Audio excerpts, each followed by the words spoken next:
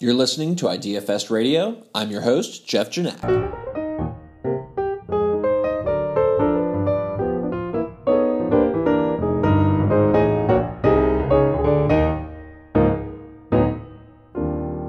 Hi, everyone. Welcome to the first episode of IdeaFest Radio, the new podcast where we'll be diving deep into the minds of entrepreneurs, as well as catching up with some of the IdeaFest competition winners and former contestants.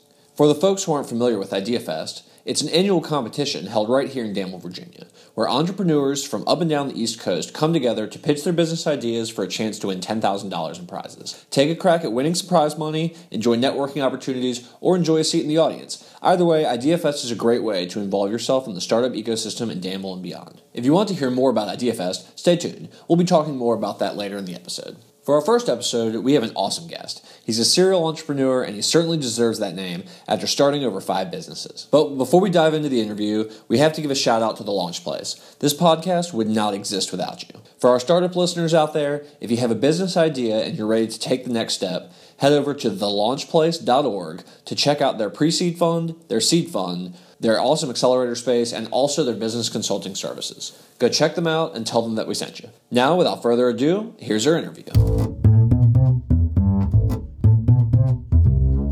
Our first interview for our very first podcast is going to be with one of our advisors, Michael Duncan. He is currently the principal for, pronounce it for me, Michael? Danaki Associates. Yep. And we're going to be talking with him about entrepreneurship, about business, about Danville, and how all three kind of snowball together. Sounds like a plan. So we're going to jump right into it. Tell us a little bit about yourself, about your history in town, and kind of how these different paths have all led you to being a serial entrepreneur, as you've claimed yourself to be. Well, Jeff, thanks for having me. I am a serial entrepreneur. My wife says it's because I can't hold a job, but the reality is quite different. About 17 years ago, we left the Washington, D.C. area and came down to Danville. I'd been running a consulting business up there for 20 years, and one of our customers had a manufacturing facility in North Carolina that was struggling, and they didn't want a hired gun to come in and fix it. They wanted an employee. And so I had kept telling them no for about 6 months. And long story short, they made an offer to my wife that she couldn't refuse, nor could I. You'll find that that's true in my life, all kinds of places. And so we came down here. We ended up down here. That business, we got turned around. It took 9 months to fix the income statement. And they sold it to somebody else who promptly drove it and 3 other businesses into the ground. And so I had the opportunity to lay myself off along with everybody else. And that left me in a town called Danville, Virginia, which 7 years prior I had driven through and thought, how could anyone live here? Divine providence being what it is and that sense of humor, we ended up living here and not having a job, not having anything. And so I did what I always do. Decided to do something different. So we opened a small manufacturing business just over the border in Providence, North Carolina. Picked up a few former employees, and the rest of the story is pretty amazing. But it all worked, and we ended up still here instead of leaving after a couple of years, which had been our original plan. So that was business number 6. Wow. Business number 6. That was business number 6. Now, had these previous businesses, had they taken place, you mentioned running a business in Northern Virginia, they had all happened prior to arriving in Danville, Virginia? Yes, they did. In fact, we sold, well, not really sold, I kind of closed it down. The consulting business, which had kind of been the anchor business, been there for 20 years, out of which the others grew. We had 3 in Northern Virginia, and we had 2 in Europe. One in Brussels and one in Greece, and those were manufacturing businesses as well. And over the course of time, I like to tell people, I had 5 modestly successful businesses, relatively successful. One of them was an unmitigated disaster. The one in Greece just about bankrupted us before we got here. And then this one was a huge struggle. It was very different because we were coming off of the disaster that happened in Europe. So we didn't have a lot of liquidity, but things worked out. A lot of interesting stories in that. But at the end of the day, when we finally moved into bigger digs in Danville, we came back across the river because we needed some place to grow into. Mm-hmm. And at its peak, it was employing 106 people in our community. That's incredible. That's shipping incredible. $14 million a year of product out of here.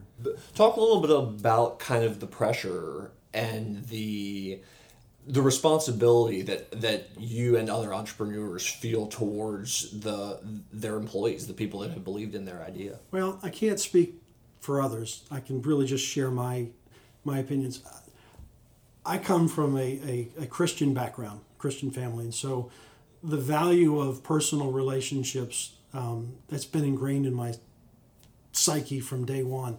And so it is a burden and a responsibility. When we started in our basement here in Danville, my wife was on her knees on a pillow pulling lengths of wire out until they were 8 feet. I would cut them. We would take them to a competitor in Roxborough, use his stripping machine, bring them back. Clint Garrison, one of my former employees, came to the house. We were hand crimping. We were making cables.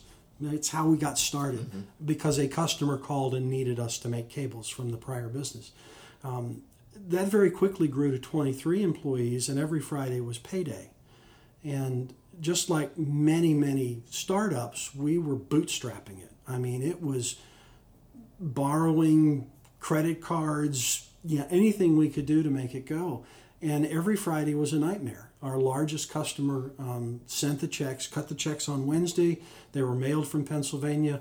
The postmistress in Providence would get the check Friday morning and bring it to the plant first thing so I could make payroll at the end of the day. Well, one day the check didn't make it, and I was out. I was tapped out, and Clint was kind enough to pony up some money so we didn't miss the payroll. He was not an equity owner, never was, but he stepped up and took a leap of faith that we'd be able to pay it back. Another quick side note is we were just struggling with operating capital. We were growing, we were profitable on the books, but that's not the same as free cash. So entrepreneurs need to understand profit's one thing, cash is another. And cash flow is it's probably the most important lesson I can impart to any entrepreneur. But what transpired is a call from a childhood friend who said one day, "How is it going?" And I was just moaning and groaning because it was Friday. Again, in 2 days we had another payroll and I didn't have enough cash. And anyway, he said, "What do you need?" And I said, "Well, I need $5,000 to get through payroll." And this is a quote. He said, "No, idiot. What do you need?" And I thought for a moment, and I said, if I had 5 weeks of payroll sitting in the bank, this would be a breeze. Now, it wasn't a breeze, but it was a lot easier. So the next morning, a check arrives UPS for $25,000 from a guy that I've known since 6th grade. I called him. I said, "You're an idiot. We have 2 feet in the grave. This money could go away tomorrow." He said, "I can afford to lose it. You need it. You use it." Well, that was the smartest investment he ever made, because that $25,000 has grown tenfold. It was a tremendous investment. Well, what it did is it allowed me and the business to stop worrying about what's going to happen tomorrow and start really planning the growth of the business. And we filled up our first space of 10,000 square feet. I was looking for 25. There wasn't any available. So we moved back across to Danville into 40,000 square feet, and it just took off. It just took off. Wow. So one individual's generosity, which in turn turned out to be a good investment, was really kind of the seed that you needed to unburden your mind from the short-term goals and really focus on the things that were going to make this business grow and become a profitable enterprise. Very, very much so. I mean, I have I'm a list doer, as you can well imagine. Anal retentive, that's me. But the first thing on the list is do what brings in cash. Because cash is like blood. Without it, you die as a business. It's one of my 12 rules. But you have to bring in the cash. His investment, which at the time that he made it was a gift, because we weren't worthy of any investment, but it made the difference. It made enough of a difference that we were able to take the success that we had enjoyed in terms of bringing new business to the table, and I didn't have to worry about whether the customer was going to pay me exactly on time. Because sometimes they don't. Sometimes they forget to pay you. Sometimes an invoice gets lost. Sometimes they change the payment terms and don't tell you. By the way, all of those stories have real lessons behind them. So you really have to focus on the health of the business, but you can get consumed by the urgency of payroll.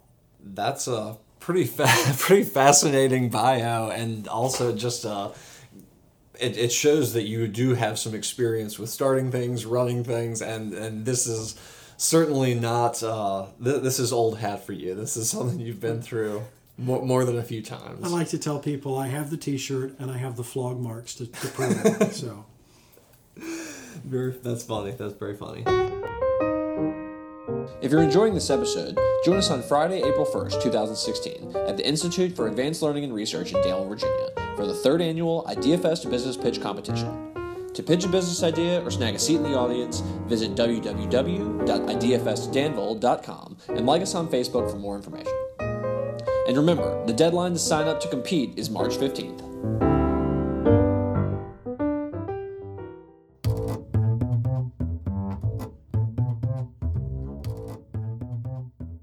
Define entrepreneurship. entrepreneurship is individuals. That's a person that has an idea that's willing to work very hard to bring that idea to market. It is someone that is willing to persevere, that is willing to go all in.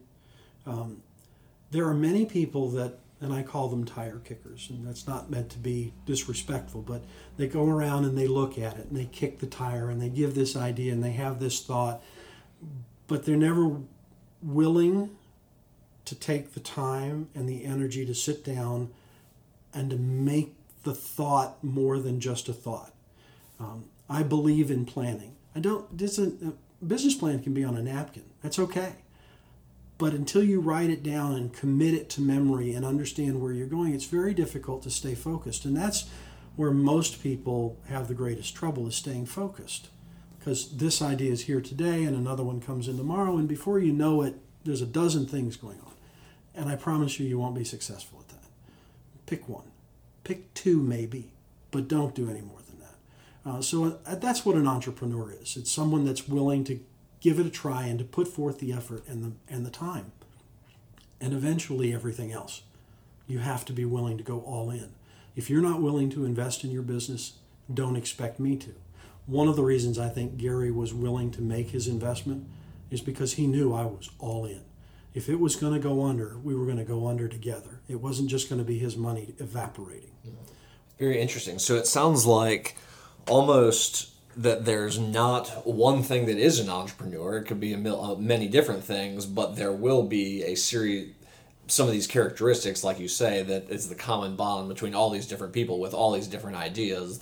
It's still, like you say, it still links back to one individual making a choice and committing themselves wholeheartedly Correct. To that direction. And it can be a beauty salon. It can be a manufacturing business. It can be a new technology, someone creating an app, or someone deciding to run a podcasting business. Yeah, it can be anything. Entrepreneurism it's just a way of life. It's a mindset, if you will. It takes someone who's probably just a little bit on the nuts side to make it happen. And that's not meant to be a slam to anybody, but you have to be committed. And that's important, because without it, I can't think of any of the entrepreneurs that I know anywhere that there wasn't at some point a real understanding of the risk that you had taken, because you were already into it. They may not have understood it in the beginning, but at some point they learned it, that there is real risk that's associated with it. And with that risk comes the chance to not be successful, and then there's the chance to make it successful. Statistics always talk about the number of people that fail at business. Most of them probably stop before they should. They give up too soon. Very interesting. So you think a lot of that statistic is, like you say, that focus and that commitment, just not being able to hold on for the ride and truly see something through as far as it can. As they can possibly take it. Our last business is a perfect example. Had that money not arrived, we would have struggled on. Would we have made it? Probably not. That investment made the difference. But prior to that investment, everything else had to be on the table. Everything else had to be all in, or that would have never happened. You have to be willing to do it.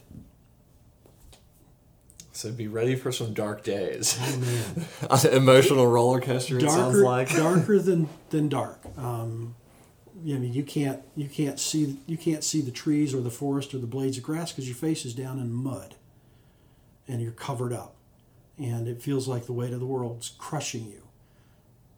But all you have to do is stand up, and sometimes it takes a helping hand. And they're out there, though. I mean, a lot of the entrepreneurs in our business, in our community that have been there before, are willing to help out. They're willing to mentor someone. Hey everybody, hope you're enjoying the interview. If so, check out our next show where we talk with Will and Becky Roberts of Stable Livestock Equipment. Will and Becky competed in the 2015 IDFS competition and are back to tell us what they've been up to since then. If there is an entrepreneur, individual, or business in the community that you guys would like to hear from and learn more about, email your suggestions to idfsdanville@gmail.com.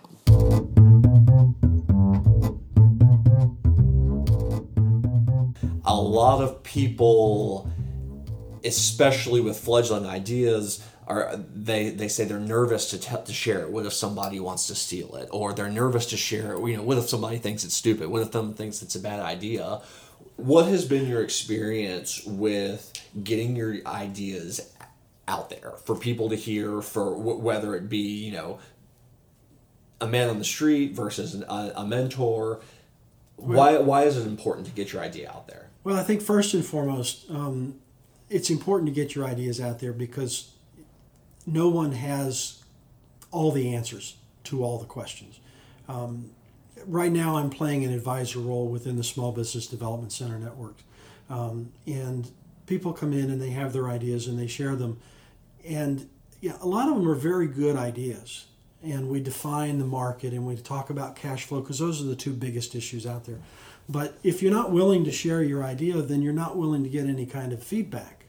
And that's usually the sign of somebody that's not going to make it. Even the ones that have new technologies, you can share a broad concept, but you don't have to share all the proprietary information. What I generally tell people is share enough of your idea that you can get some feedback so you can understand the market, but don't give away the secret sauce. You don't need to do that. Mm-hmm. If somebody asks you for the secret sauce, you need to be very careful about what you tell them. Unless it's patented and protected and you're willing to go to court, which is a whole nother story altogether. But yeah, put it out there. The worst thing that can happen is somebody will laugh at you and tell you it's stupid. And you know what? They might be right, but they also might be wrong. And it's up to you, the entrepreneur, to decide whether or not you're going to listen to them. More people will tell you it's a great idea and never want to talk to you about it again because that's not what they truly thought. So when you talk to folks, you want to get an honest opinion. Okay? Choose who you talk to wisely. But don't be afraid for negative feedback because it's just feedback. You can choose to listen to it or not. Easy one, or not so easy. What is your key to success? Perseverance is probably the most important thing. I'm really not the best person in the world to sustain a business long term because I get bored. Hence being a serial entrepreneur. But I relish the challenge. So why not? Just keep pushing. I pushed. One of them was not a very good success story. It ended up closing after about a year and a half. I don't call it a failure because I learned so much from it, but financially it was not a success. I mean, it just didn't work. Mm-hmm. But I learned a lot of things not to do for the next one. So it's the perseverance factor. You have to be just slightly crazy and not stop. What is one business idea that Danville could take advantage of? That you feel the opportunity is present, that is not being jumped upon by anybody. For years, it might have been the warehouses. What is something unique to this area that you see as a gaping hole that other people may not see as quite the opportunity you do? That's a question I don't know that I can answer. Danville, like every other place that I've lived, and I'm an Army brat. I was in the Army, so I've lived around the world. There's so many different things that are available, so many different opportunities. I think our greatest opportunity, if you want me to single it down to something, is helping build an entrepreneurial base that allows people to, oh, this is going to come across terribly, but I'm not going to pull a punch, pull them up by their bootstraps. What role do you see entrepreneurship playing in the economic development game?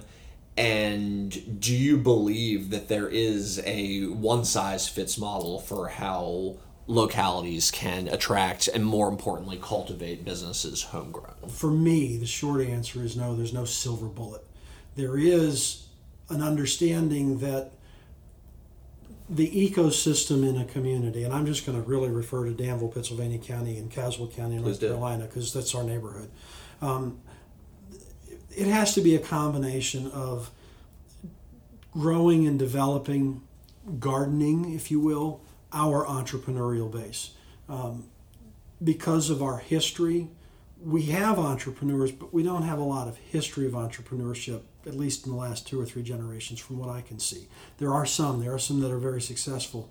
Your grandfather was one of them. So there is that's out there, but there's also the need to bring in industry, the go hunting, if you will, for stuff. And that's what most of the economic developers do. But the reality is, for our region, we need a little bit of both. The last thing I personally want to see is our community bringing in a super large employer, because then everyone will think everything's all better and hunky-dory until that business goes out in 15 or 20 years. And then we're back to where we started from. We need a diversified tax base, and that's what businesses are. But you also have to have a system in place to help those businesses get started. And that's what I refer to as the entrepreneurial ecosystem. It's rather complex, but it's incredibly important. There's a book out called Startup Communities. It was written by Brad Feld. If you haven't read it, go read it.